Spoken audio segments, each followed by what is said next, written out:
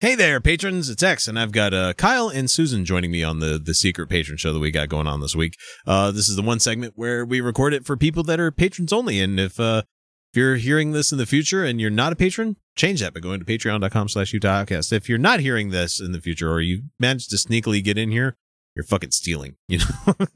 So try better. I mean, I don't give a shit if you steal my podcast. You obviously had to work to go listen to this. I mean, I appreciate it that you wanted to hear it so bad, but it's a fucking $1 a month. You can squeeze that shit out of your couch cushions. So what we've got is I kind of was on a show earlier this week where they wanted to ask questions about Mormondom, and me being a font of knowing weird shit about the LDS Church and like stuff like the God Makers and all the other fun things that we have out there that are counter to the Mormon Church.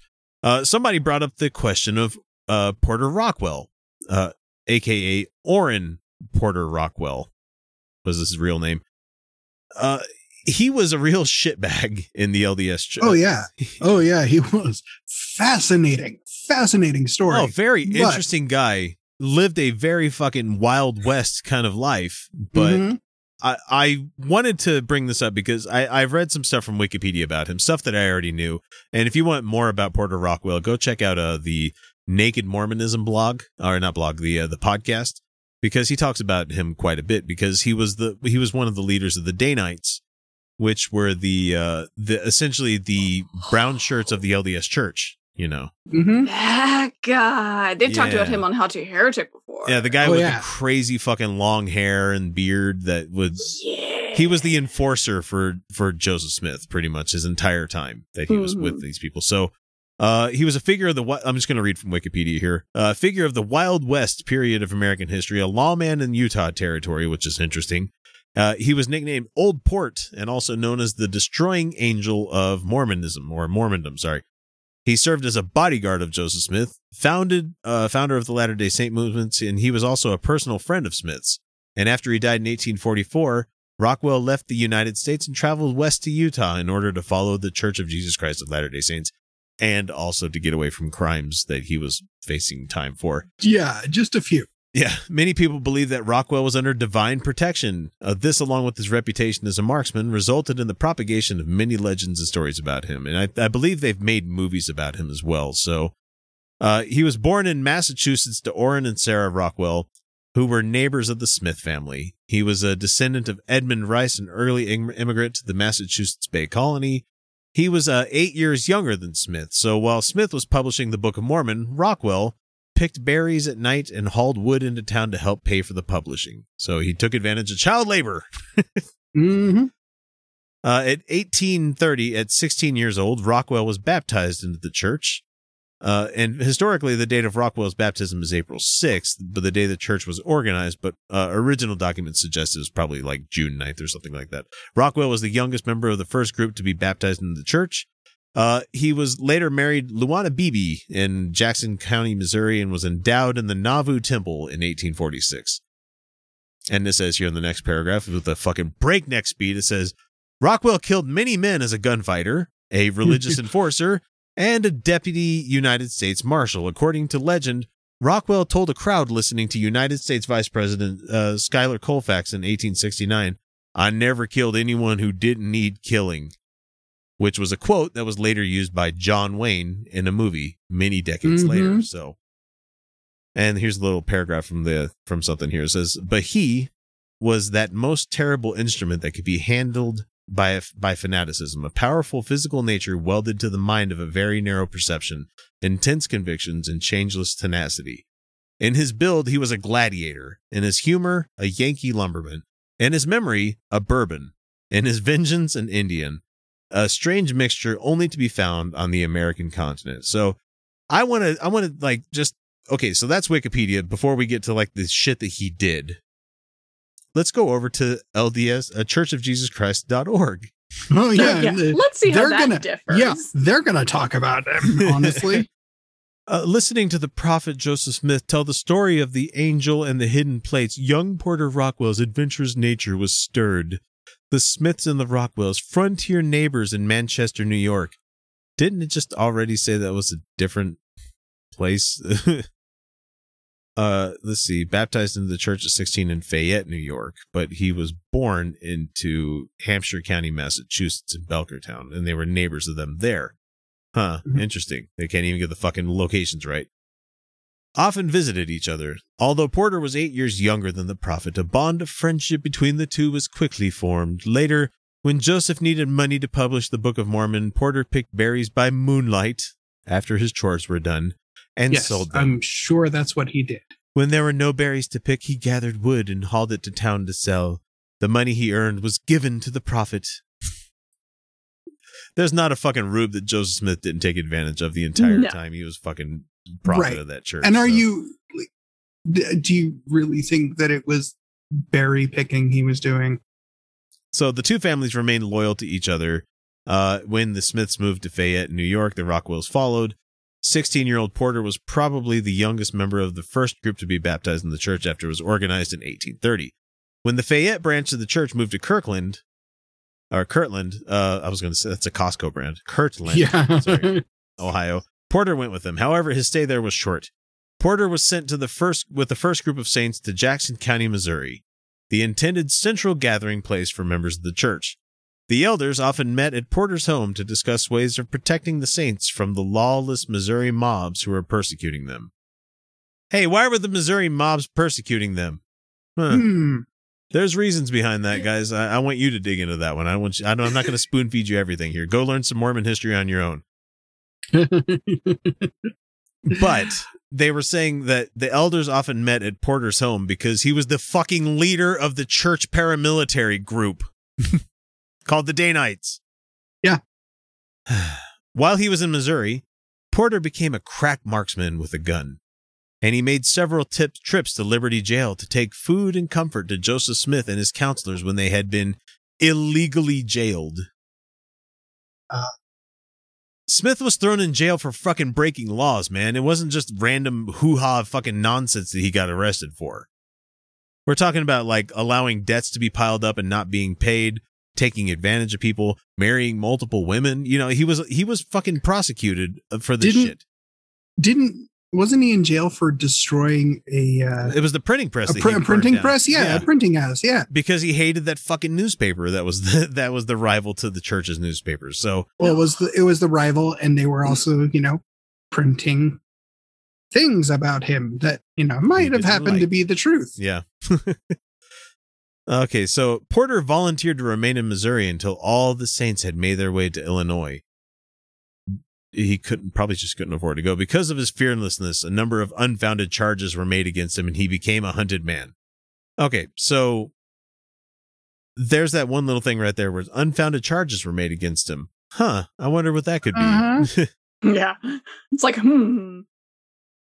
So Joseph Smith protects him here. He says, Orrin Porter Rockwell, who is now a fellow wanderer with myself, is in exile from his home because of the murderous deeds and infernal fiendish dispositions and unrelenting hand of the Missourians. You made yourself so fucking hated by a group of people that they all wanted, they signed a fucking executive order to destroy all the Mormons, They wanted you fucking gone. That's how much they didn't like your ass. So I'm not saying I agree with state-sanctioned execution to people with extrajudicial executions, but you have to fuck up pretty large for people to hate you that much. He is an innocent and noble boy. May God Almighty deliver him from the hands of his pursuers. Let the blessings of salvation and honor be his portion. Okay, whatever. Really? So here's where I wanted to get to. When the former governor of Missouri, Lilburn Boggs, was shot, Porter Rockwell was charged with a crime without any evidence of his guilt. Porter was taken prisoner and kept in an unheated dungeon without any bedding for over 9 months. He was given food that the dogs refused to eat. Without his natural stamina, Porter would have never survived the ordeal. Now let's get to real history here. Yeah, please. On the evening of May 6, 1842, Lilburn Boggs was shot by an unknown party who fired at him through a window as he read the newspaper in his study. He was badly wounded, but survived. The shot went through his jaw. Got, because it was a downward facing shot, Porter Rockwell shot from the window, And he wanted to make sure this guy was dead, so he overloaded the pistol. Because it was still where you had to fucking put powder and shot into it and everything.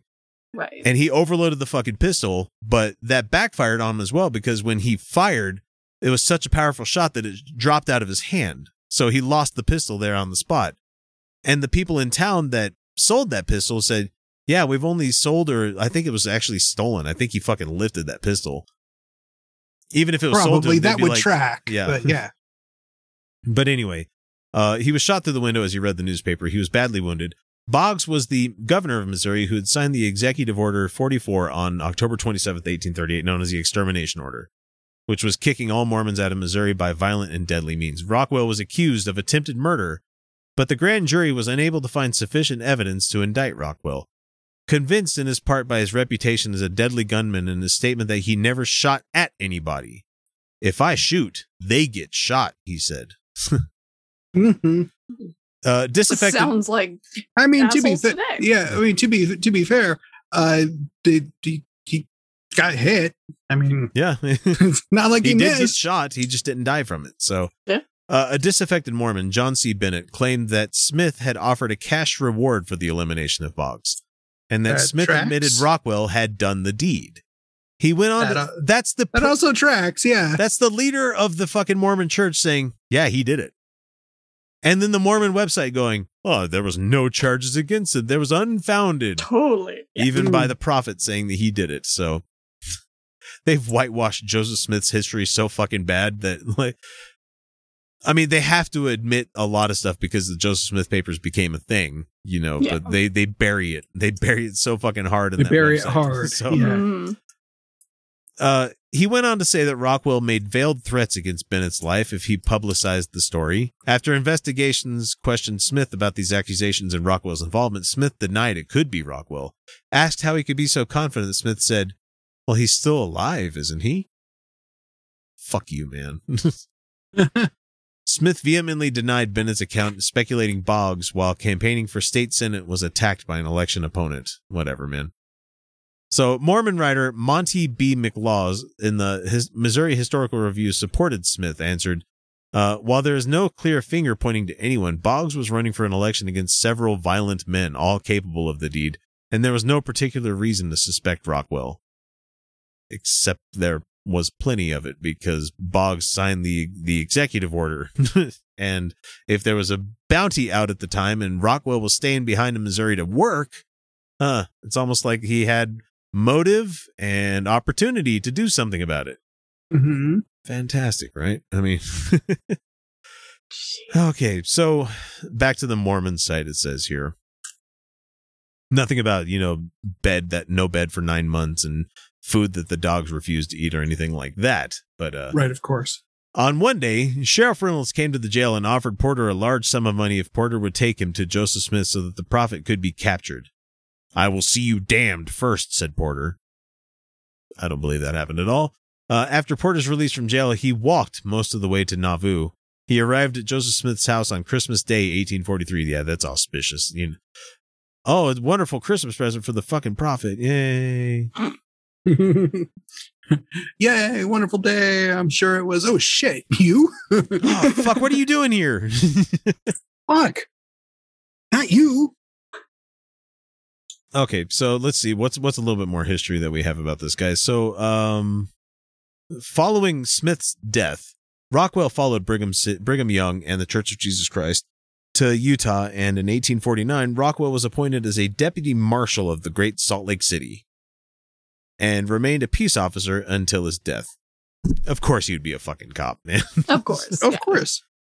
That tracks. That Yeah. tracks. A fucking murderous asshole with a religious bent. Yeah, that's exactly what I'm seeing here. So, he was well known for his endurance, loyalty, and relentlessness. That's not something that should be praised. Rockwell operated the Hot Springs Hotel and Brewery at the southern end of the Salt Lake Valley in an area known as Point of the Mountain, where it's a prison now, but it's going to be moving here pretty soon. It's like halfway between Salt Lake and Provo. Yeah. Like you have to go around the fucking mountain to get there. So, Rockwell, I already said the part. His fame as a mountain man attracted the explorer Richard Francis Burton. And on 1860, on his trip across America to the West Coast, Burton stopped to explore Salt Lake City. He stayed with Lysander Dayton in a village nearby the city, and Dayton invited Rockwell to dinner. He sent a bottle of Valley Tan whiskey, and he and Burton drank shot for shot into the night, with Rockwell outlining steps Burton could take for safety during his passage to Sacramento. Rockwell advised Burton to carry a loaded double-barreled shotgun, sleep in a dark camp, unlit miles from where supper was cooked, and to never trust appearances, and to avoid the main trail where, quote-unquote, white Indians, they were so called because robbers disguised themselves as Indians to avert blame. Mm-hmm. They preyed on travelers, so. Yeah, not like the Mormons ever did that either. No, nothing about that at Mountain Meadows at all. No. So, let's see. Let's get back to the church history here. Okay, so deputy marshal here, peace officer in Utah until his death. So it tells me that the wording on this one, according to what's on Wikipedia, means that you have Wikipedia edits that are happening by Mormon people, because this is word for word the same shit that I just read. Detractors make much of the fact that Rockwell could neither read nor write, yet he was remarkably successful in a number of business enterprises. You don't have to be smart to be good at business. I mean, the George Foreman grill exists for a fucking reason, man. You know? Though it was kind of funny, like I had a little discussion. We were standing around like the Sam's Club the other day, because there's like a new kind of grilling machine, and it's fucking Charles Barkley has like one now. A kitchen appliance by Charles Barkley, and my wife was like, "Oh, that's interesting." And I'm like, "Yeah, it's just like George Foreman." She's like, "What did George Foreman do before he had the grill?" And I'm like, "Really?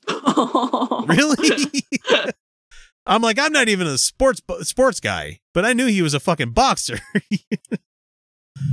It was funny to me. So that's funny. It should be remembered too that illiteracy was not uncommon in the 19th century. Porter remained loyal to his friends and family, and he was generous to others who needed his help. A touching act of Porter's charity, recorded in a letter, was the gift of his shorn hair to the widow, because if he cut his hair, he lost his power like Samson, you know. Joseph Smith asked him to like never cut his hair because that was his protection, his blessing that he had. Let's see if I can find some funny stories about Porter Rockwell. Because apparently, I think he got drunk and he fucking rode his horse around butt-ass naked, like around Salt Lake City. That wouldn't be surprising. Yeah, that sounds amazing. There are legends about this guy around. There's a reason that he's got a whiskey named after him.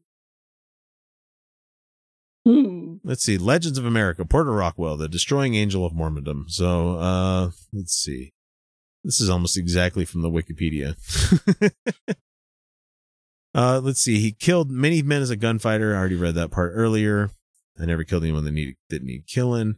He died of natural causes in 1878 and is buried in the Salt Lake Cemetery, which I've probably ran past it before. Mm-hmm. The future leader of the church said at his funeral, "They say he was a murderer, and if he was the friend of Joseph Smith and Brigham Young, and he was faithful to them and to his covenants, and he has gone to heaven, and apostates can go to hell." God damn. Not mincing words at all there, buddy. Jeez. No. Wow. Where it is believed he killed as many men as a gunfighter, as a religious enforcer, and deputy marshal, Rockwell told a crowd in 1869, the part where he said, "Never kill anybody that didn't need killing." This included the Aiken Affair, an incident involving 6 professional gamblers from California who would be murdered, all allegedly by Rockwell, while being escorted out of Utah territory in 1857. Rockwell would be indicted in some of the incident 20 years later, but died before his trial. So he was in the middle of going to fucking trial, and he died. And they're trying to say, no, he didn't kill anybody, because you didn't find him guilty of it at all. Exactly. Right. Just like saying, yeah, if you're not found guilty, there's no way you could have done it. Not at all. Nope. I'm trying to see. They couldn't charge him with anything. Let's see.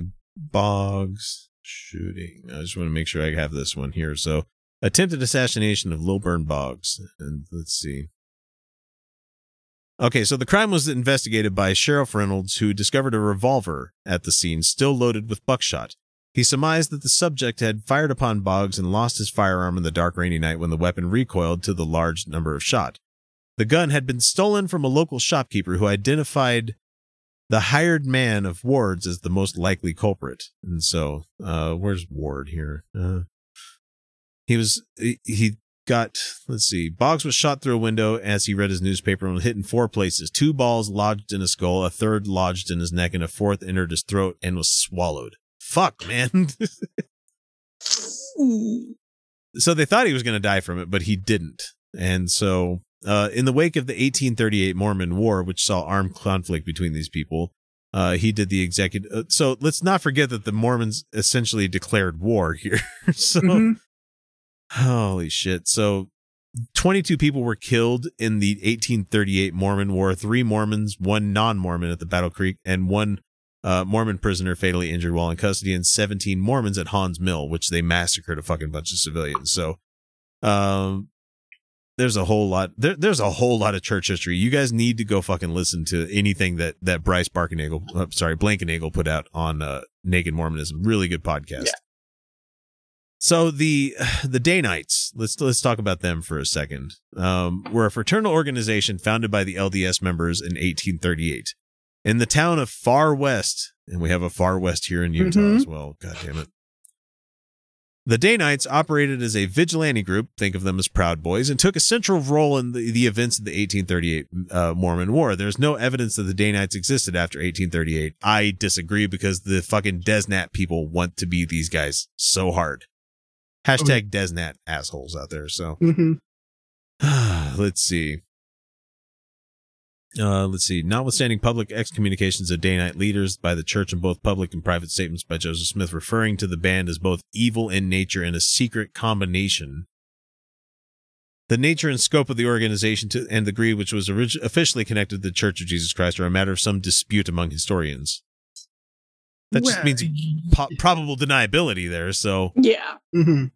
In the early existence, Joseph Smith appeared to endorse the group's actions, but later turned against them as violence increased. No, stop hurting those people that I don't like. No, don't do that. Historians generally concur that Joseph Smith approved of the Danites, but he probably was not briefed on all their plans and did not sanction the full range of their activities. So, yeah. It was, I'm sure, a case of, I don't want to know. I don't want to know. Yeah. La, la, la, la, la, la. And let's not forget that eventually they became like the Nauvoo Legion as well. So, I mean, after the 1838 Missouri Mormon War, the term Danite was often connected to LDS peacekeeping, including Nauvoo, Illinois police, the bodyguards, and the whistling and whittling brigades. Whatever the fuck that means. You're walking through somebody's town and someone's whistling and whittling. You're like, fuck, that guy's going to stab me.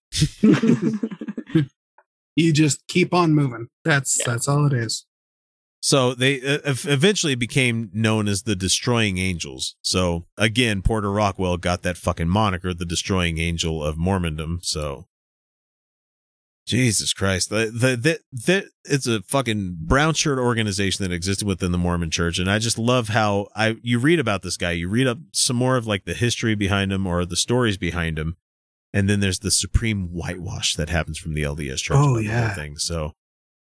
I just thought it was fascinating. So, like someone said here that Elder Joseph F. Smith of the Council of 12 said he had his little faults, but Porter's life on earth taken altogether was one worthy of example and reflected honor upon the church, though all the trials he had never once forgotten his obligations to his brethren and his God. And they end the quote there, never mind the, all the other fucking people can go to hell that he said later on. Right. If you're going to tell history, tell the whole history, but that would involve being intellectually like honest, and you're not going to get that in religion. So no, especially from the Mormons. Yeah, right. Their entire culture is intellectual dishonesty, lie upon lie upon lie. So.